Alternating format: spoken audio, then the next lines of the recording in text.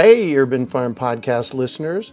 If you're as passionate about preserving the bounty of each season as we are, hey, I canned my first peaches at the age of 18, and that was a long time ago, then you're going to love what our friends over at Denali Canning have in store for you. They're on a mission to spread the love and knowledge of food preservation, and they're inviting you to join the journey for free. Right now, Denali Canning is offering free canning lids to anyone who wants to dive deeper into the world of food preservation. Yes, you heard that right, absolutely free. It's the perfect opportunity for both seasoned canners and those curious about starting. Denali is about quality, reliability, and supporting the canning community, ensuring that you get the best results every time you preserve. So why not give it a try? Visit denalicanning.com/free to claim your free lids and start your preserving adventures today. That's denalicanning.com/free.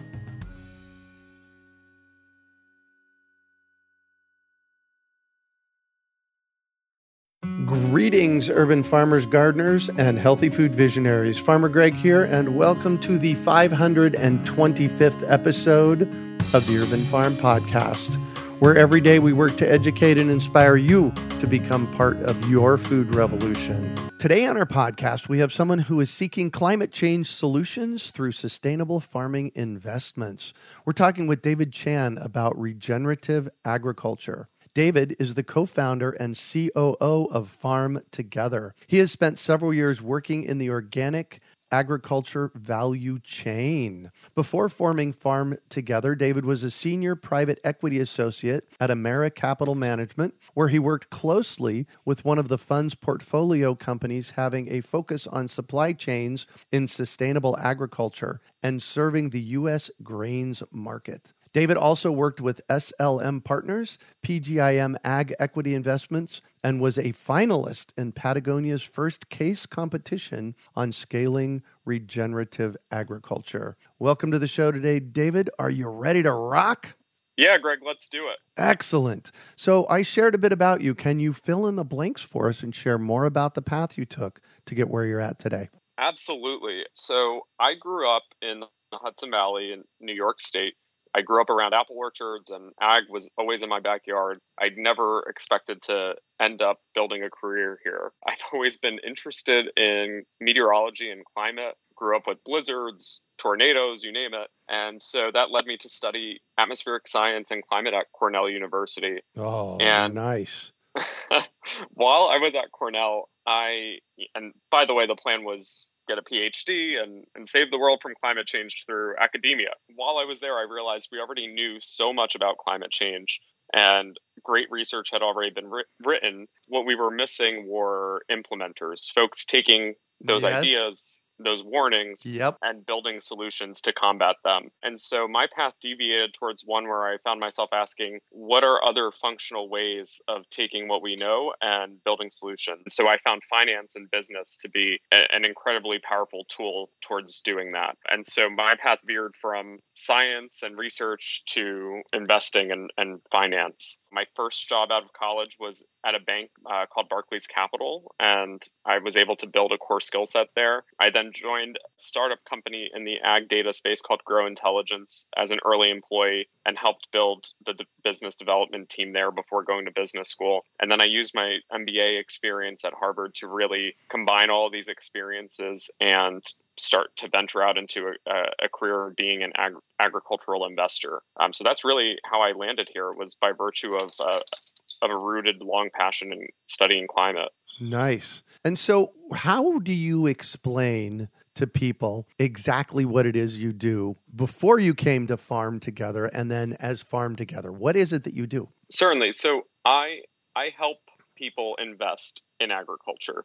So a statistic that really stood out to me, and it was something we thought about a lot at my prior organization, Amera Capital, was the distribution of private investment across different sectors. And so agriculture is generally 10% of global GDP, 1% of private investment. Energy, on the other hand, is 10% private investment and 1% of global GDP. Interesting.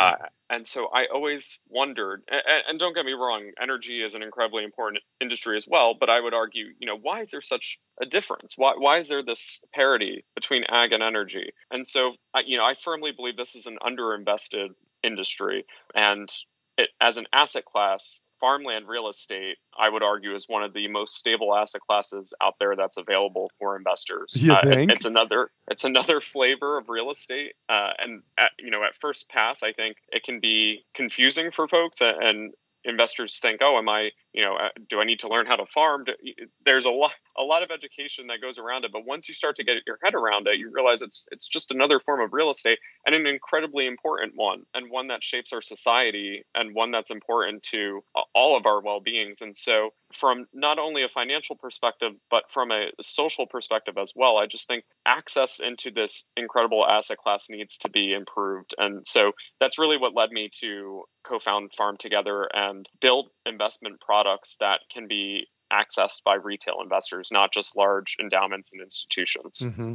So when you say investing in agriculture land, what is that? Let's start there. Sure. So investing in agricultural land would be owning an equity stake of a farm. So the same way you can own a house via a mortgage, or maybe you paid your mortgage off and so you own the whole house, or you can own a franchise, or you can own a rental property and lease it out to a tenant. You can do that same structure in farmland. You can lease a farm to an operator who does the farming and pays you rent, and you're getting you're basically getting two return streams. You're receiving annual rent, and you're also going to enjoy the underlying appreciation of the land itself. Mm-hmm. And land is tied closely with inflation. It's a great inflation hedge. It's been very resistant in past recessions. It's a real asset. It's a tangible asset that doesn't go away. It's not intangible. It's not invisible. It's not a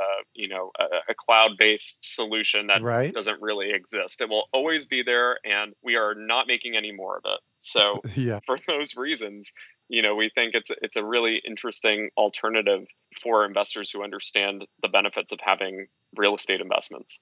So do I need $100,000 to invest with you, or what does that platform look like? If I had $1,000 and came to you, is that something that I could invest with you? So today we are serving the accredited investor community, which means that there are some qualifications as an investor that you would need to meet in order to invest in our current offerings. Mm-hmm. And we list those all on our website. But, generally the minimum investment size for our deals range between, I'd say, a minimum of $25,000 to $50,000. We hope over time that we are able to continue to bring those minimums down. But for context, previously, prior to the advent of crowdfunding, if you wanted to open a separately managed account at one of the large institutional farmland funds, I know a couple have minimums in the ballpark of $100 million. And so while I don't want to be naive, $50,000 is still a good amount of capital. It's significantly less than what has been the barrier in the past. And so that's what we're working on now, and stay tuned for new products. We hope to continue to expand that frontier and make the asset class more accessible. Nice. And how is the success of Farm Together working? What kind of positive or negative feedback have you been getting from people? And received a lot of positive feedback from investors in the content that we produce and the way that we explain the asset class. And I think investors appreciate just having the opportunity to take the time to learn and become comfortable. And we certainly understand that.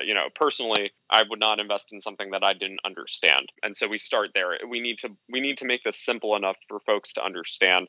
We try to do that via a variety of media. We write thought pieces, white papers. We manage an active blog.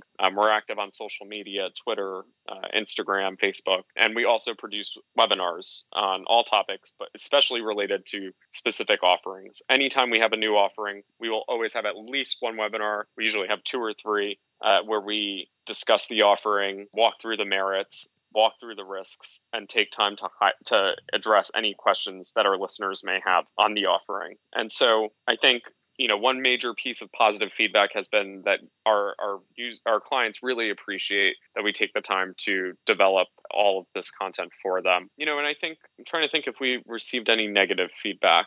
Sometimes I think we've come across a few folks who I think misunderstand what we're trying to do. And so we've been accused by some folks of taking advantage of farming families, or, making it harder for a farming family to continue to survive under the same lifestyle they've had. That's simply not true. Yeah. What we're doing on the purchase side, when we find a farm that we really like, that we think would be a great property for our clients, we can provide flexible capital solutions for the sellers. To date, they may not have even come across these options because, generally speaking, ag finance has been pretty vanilla and there hasn't been much creativity behind structured sales. And so one example of this is, we're speaking with a family in Connecticut that is operating a farm that has been owned in that family since, I believe, 1902. Wow. And the family the sibling really does not want to let the farm go, but the other owners that are also family members are thinking about estate planning. And so there's some pressure on, what's going to happen to this wonderful historic farm. And so something that we can do, a solution that we could bring to the table in this situation, is that we can structure a fundraise where we essentially syndicate out the portion of the farm, or however much of the value of the farm that they're looking to liquidate, the heirs who want to get out of the farming business. And we can leave the sibling who is passionate about the farm and wants to continue farming as a residual owner. So they will continue to own a piece of that farm. And we can also work with them to make sure that they can continue operations as well. And so here's a solution that's now being offered where everybody wins. Folks who are looking to leave the farm get out. Folks who are looking to continue the farm can stay in. And rather than lose a farm and see another shopping mall set up, right, or apartment building built in a beautiful area on the Long Island Sound in historic Connecticut, we'll retain a farm that's been there since 1902. So, I think folks just don't understand, what our motivations are. And we're just as much about wanting to help farmers and farming families looking to figure out estate planning and how they're going to move forward with the next generation of their land as we are in serving our clients. Yeah. Well, and that's a brilliant solution, the one you just proposed. It sounds to me like you're giving farming families an opportunity to be able to cash out to a certain extent of a farm, but not shut the farm down. Absolutely. And, and the other thing is owning a farm for so long and managing it for decades, it's an emotional asset. Yeah. It's everything. I mean, these folks put their blood, sweat, and tears into this piece of land, and the last thing they want to see is an apartment building to go up there. And so, it's honestly a very emotionally charged discussion because real estate developers will flock. Of course, these are prime targets for certain developers. They'll flock to these properties, and they'll give very compelling bids and very compelling offers to the sellers. And I could understand after a while, if you're trying to figure this out for a couple of years and no one's coming through, and you can't figure out how to continue it as a farm, but you have 3 offers on the table, all very promising. It's difficult. It's difficult to justify to the other owners why to hold out, why to keep staying patient, and why is it important to maintain this historic piece of land as a farm. And so we empathize with that greatly. And a big part of Farm Together's thesis and why we exist, we just think, and we don't, I would say it's even more than think. We have confidence in this because it comes from experts of U.S. Ag. The amount of land that's going to transfer in the next 20 years is astonishing. At a minimum, experts are predicting that 50% of all U.S. farmland is going to trade hands in the next 20 years alone. That's roughly meaning trade ownership. Yeah, and how much there's going to be a transaction. Yeah, and how much do we know? How much of that is going to be shifted away from ag land? So that's impossible to know. But if there is not market infrastructure in place to support these transactions, mm-hmm. I would venture to say it would be a higher number versus a lower number. Yeah. And so we need more. That's why we exist. We need Farm Together, and we need others to assist both the sales and purchases of these farms in order to ensure that they stay farms. The U.S. has lost twice the size of the state of Massachusetts in farmland over the past 2 decades. Wow. Well, and And so that's a problem because we all need to eat. absolutely. It's incredibly important for our well-being. It's important for our trade relationships with other countries. It's important for our national security during wartime. Mm-hmm. There are big macro reasons why a country wants to be self-sufficient in food production. And I would argue that's why U.S. farm subsidies are so strong. This is a heavily subsidized industry by the U.S. government. I think that will never go away, no matter if someone wearing red or blue is in the Oval Office. It's just critically important strategically to the U.S. to maintain its status as a leading producer of agricultural products. Yeah. Wow. This is an amazing conversation. And I want to shift it a little bit to talking about organic agriculture, regenerative agriculture. And I have a few questions for you before we actually shift into our other questions.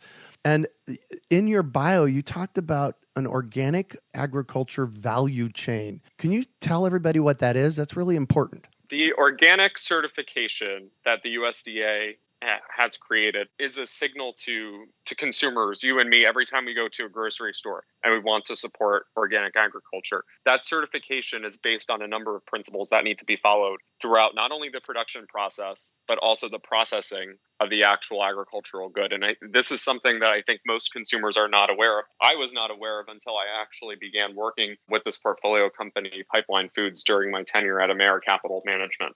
And so, I guess to put a little bit more color behind this, imagine the situation where you're a farmer, you go through farming in a conventional manner, you want to transition to organic. First off, it's at minimum a 3-year process to transition to organic. Your yields are going to go down through that period, and you're not able to put an organic label on any of your production.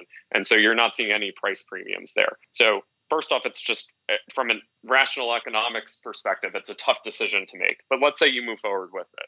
Fast forward 3 years, let's say you now are blessed with the certification and you look to sell your wheat or corn or soy for processing, perhaps by a pasta company or a cereal company. If the elevator or the processor that you are looking to sell to is not an organic certified elevator, if your grain touches a conventional elevator, it immediately loses its organic certification. That is no longer organic product. And so the price premium disappears, and all of those costs and all of that time that went into the arduous transition process was for none. The value chain is making sure that you have a organic certified pathway from basically the farm to the grocery store. Absolutely. And it's having the midstream assets, be it an elevator or a hauler, whatever it may be, to ensure that organic,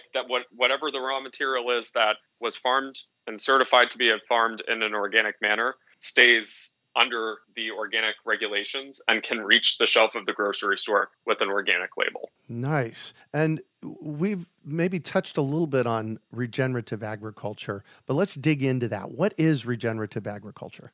I'd say there's no uniform answer. There are a number of different think tanks and organizations that have done extensive research on regenerative ag, and I'll preface it with there's no one standard definition, but I'd say that there is a consensus on what the concept is. At the end of the day, regenerative organic agriculture, the name regenerative is really important here. It means you're building topsoil, you're building soil health each time you farm. You are not depleting the soil of nutrients. You are not leaving the soil, absent of key micronutrients by, a number of different industrial processes that we've seen emerge over time.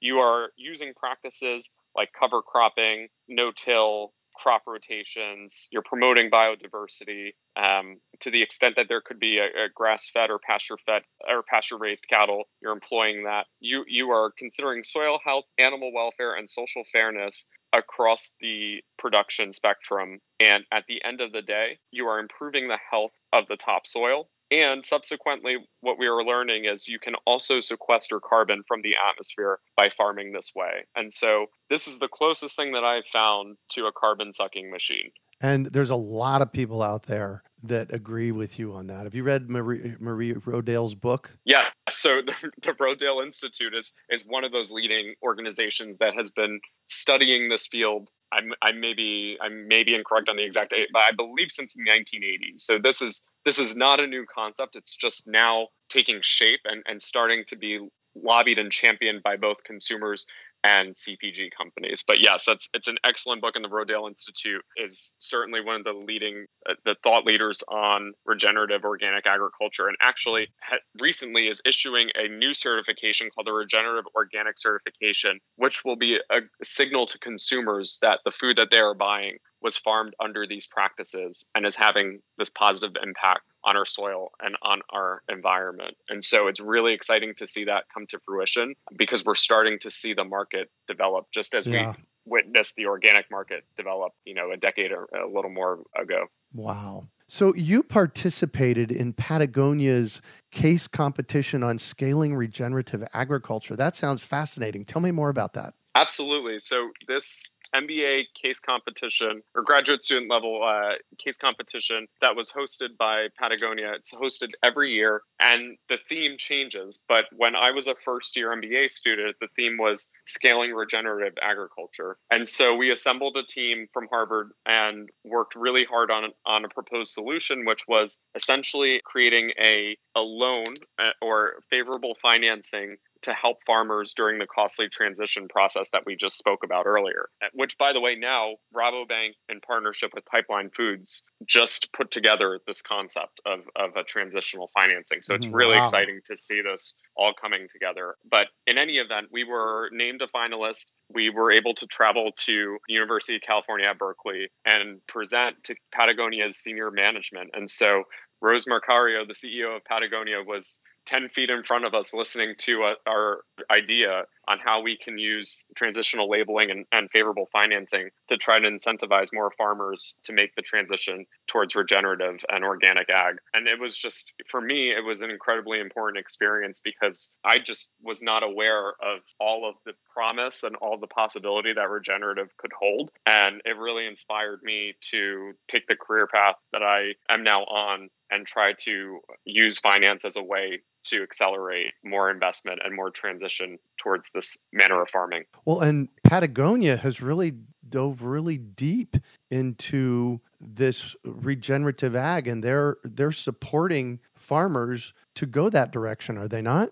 They absolutely are. So Patagonia has been truly a trailblazer in regenerative ag. They opened a division called Patagonia Provisions, which is a food label, and they make a number of different foods, perfect foods for those who enjoy the outdoors and need something convenient. So they have protein bars and soups and things like that, and all of it is regeneratively produced. And not only is Patagonia, I'd say the biggest thing that any CPG company can do is establish a value chain and create products for consumers. So I think that alone, by having Patagonia Provisions and sourcing these regeneratively farmed products, that goes such a long way in moving the needle. But beyond that, they also established a venture capital fund called Tin Shed Ventures, and they invest in startups that are developing technologies to help quantify the amount of carbon that's being sequestered through the regenerative process and ultimately accelerate our understanding of regenerative ag. So, it really starts with the leadership. Yvon Chouinard is just truly just a leader who understands the responsibility that he and other senior executives have to improve our odds at being able to maintain our environment. And he and Rose and the entire leadership team are doing just a tremendous job in their work and pushing the industry forward, but also forcing competitors to go to the whiteboard and say, what can we do? I think that's an important side effect of it. And there was also something called Terratone that you participated in. Tell me that. Yes. So we are very excited about the Terraton Challenge at Farm Together. So the Terraton Challenge is a global challenge that it's an inaugural, and it's being hosted by Indigo Ag. And the challenge basically is, how do we use regenerative agriculture to sequester 1 trillion tons of carbon from the atmosphere? And Terraton and Indigo have developed really powerful network of growers who are either farming regeneratively or want to learn how to farm regeneratively and are looking to, essentially create this ecosystem. They are also developing a carbon market where they are going to be offering growers who do grow under regenerative conditions an additional financial incentive per acre. And then they are taking the responsibility of forming and being able to quantify the carbon credit that's created through that farming and sell it to regulated entities like airline companies and energy companies. So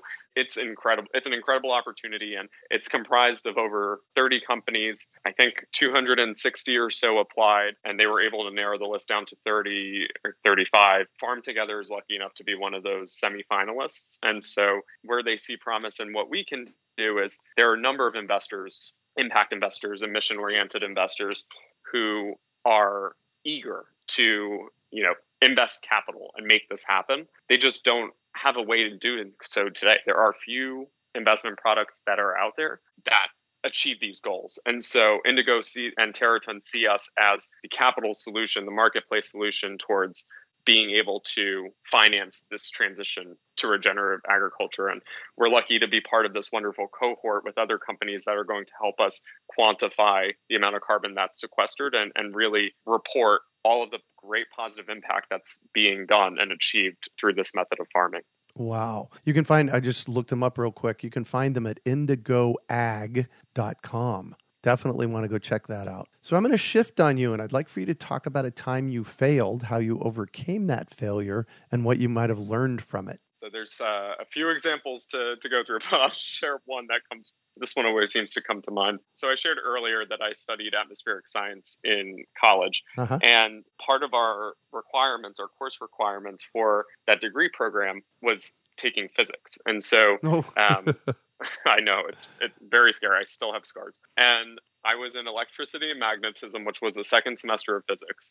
And it was truly a foreign language to me. I could not figure this subject out no matter how much I tried. And I remember we have this big event at Cornell called Slope Day. It's a big concert. And, usually people are out having fun. I was in my physics professor's office during office hours trying to figure out how I could pass this class. And this professor shared with me this anecdote on how he was taking an English class in college and received, I think, a D or C or something like that, but, was in danger of failing, and had the same conversation that I was having with him with his English professor. And the English professor said to him, English isn't for everyone. It seems like you do really well in STEM. So, keep going down the physics route and you'll be fine. And he finished that story and said to me, I think physics is your English. That was very uncomforting, to be truthful. But, in any event, there was no way around this. I needed to get through this class. And so I was lucky enough. I actually had a great friend who helped me study. Friend at the time, she is now my wife. So things nice. that friendship progressed nicely. But she helped me study as much as she could. And, I was able to just squeak by. But, I just remember being so humbled in that class. And, I've never dealt with a subject before where no matter how much time I put in, just nothing was sinking. And so I often think back to that experience and how challenging it was. And, when I'm looking to get through a situation, I just think if I could get through electricity and magnetism, I can get through this. There you go. No kidding. And your biggest success? Truly following what I'm passionate about and building a career in this very niche area where, it's not like there are a million opportunities everywhere. And, we had to start a company in order to do this. But it's something that we believe very much in. And anyone who's listening, who is a founder or has ever been part of an entrepreneurial venture, understands that every day is a roller coaster, and, you get knocked down a few times often, and you need to get right back up. And so I think my biggest success is taking a leap of faith and starting Farm Together, and more broadly, just continuing to follow my passion and being devoted to a career in agriculture. Nice. And what drives you? It really goes back to what I shared earlier. I firmly believe that this industry holds the most promise towards providing the world with a solution to climate change. I think regenerative organic agriculture is a very big piece of that. I think the way we use our land, the food that we as a society decide to eat, the quantities that we decide to eat, all have profound impacts on our society and our environment. And so being at the very top of that value chain, being at the farm gate level where it all begins, there's just tremendous change that can happen for the good there. And so, for me, it's really rooted in this passion of just understanding that climate change is not something to believe in. It's a scientific phenomenon that's real, and it's happening every single day at a faster pace than it was happening yesterday. And I have to do my small part in helping us have a shot at providing our children and our children's children with an environment that's as favorable as the one that we have all grown up in. Amen to that. And if you could recommend one book for our listeners, what would it be and why? I think the book that I would recommend is one that I actually read for the first time in high school, but I've read many times since.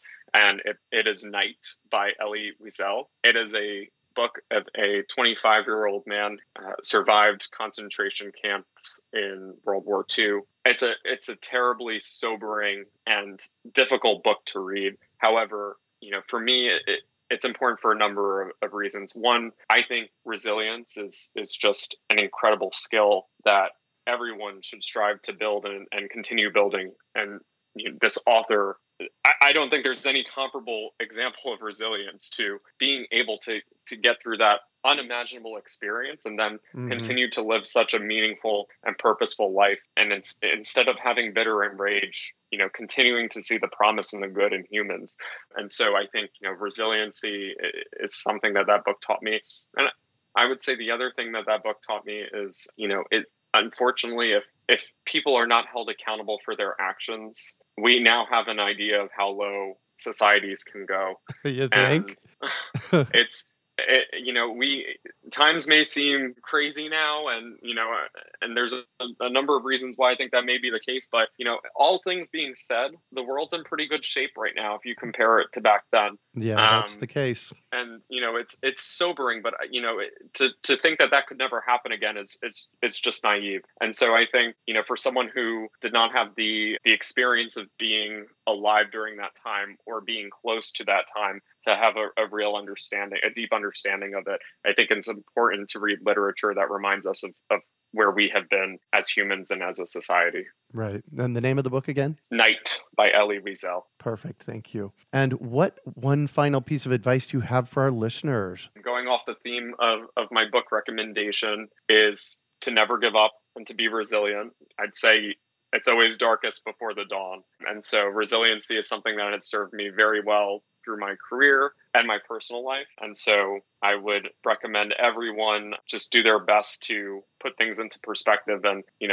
one thing I do to actually, an actionable thing that I try to do that helps me, I think, become more resilient. You can't just manufacture challenge, but one thing that you can do, I have a meeting with myself. And it might sound crazy, but I shoot for once a week. Sometimes that's once every 2 weeks, but I will literally look in the mirror and go through, a checklist of what's going on. Is this what I envision doing this week? Is this what I'm envisioning doing this quarter, this year? Am I on the right path still? Do I need to make any changes? Am I dealing with the challenges that I have on my plate right now in the best way? Am I continuing to take care of my physical health? Am I continuing to take care of my mental health? I think it's really important for leaders and for everyone to just, truly have a meeting with yourself and just ask yourself, is everything on schedule? Is everything going well? And if not, address it. And I think that builds resiliency because you're able to, instead of letting problems snowball into something it's seemingly insurmountable,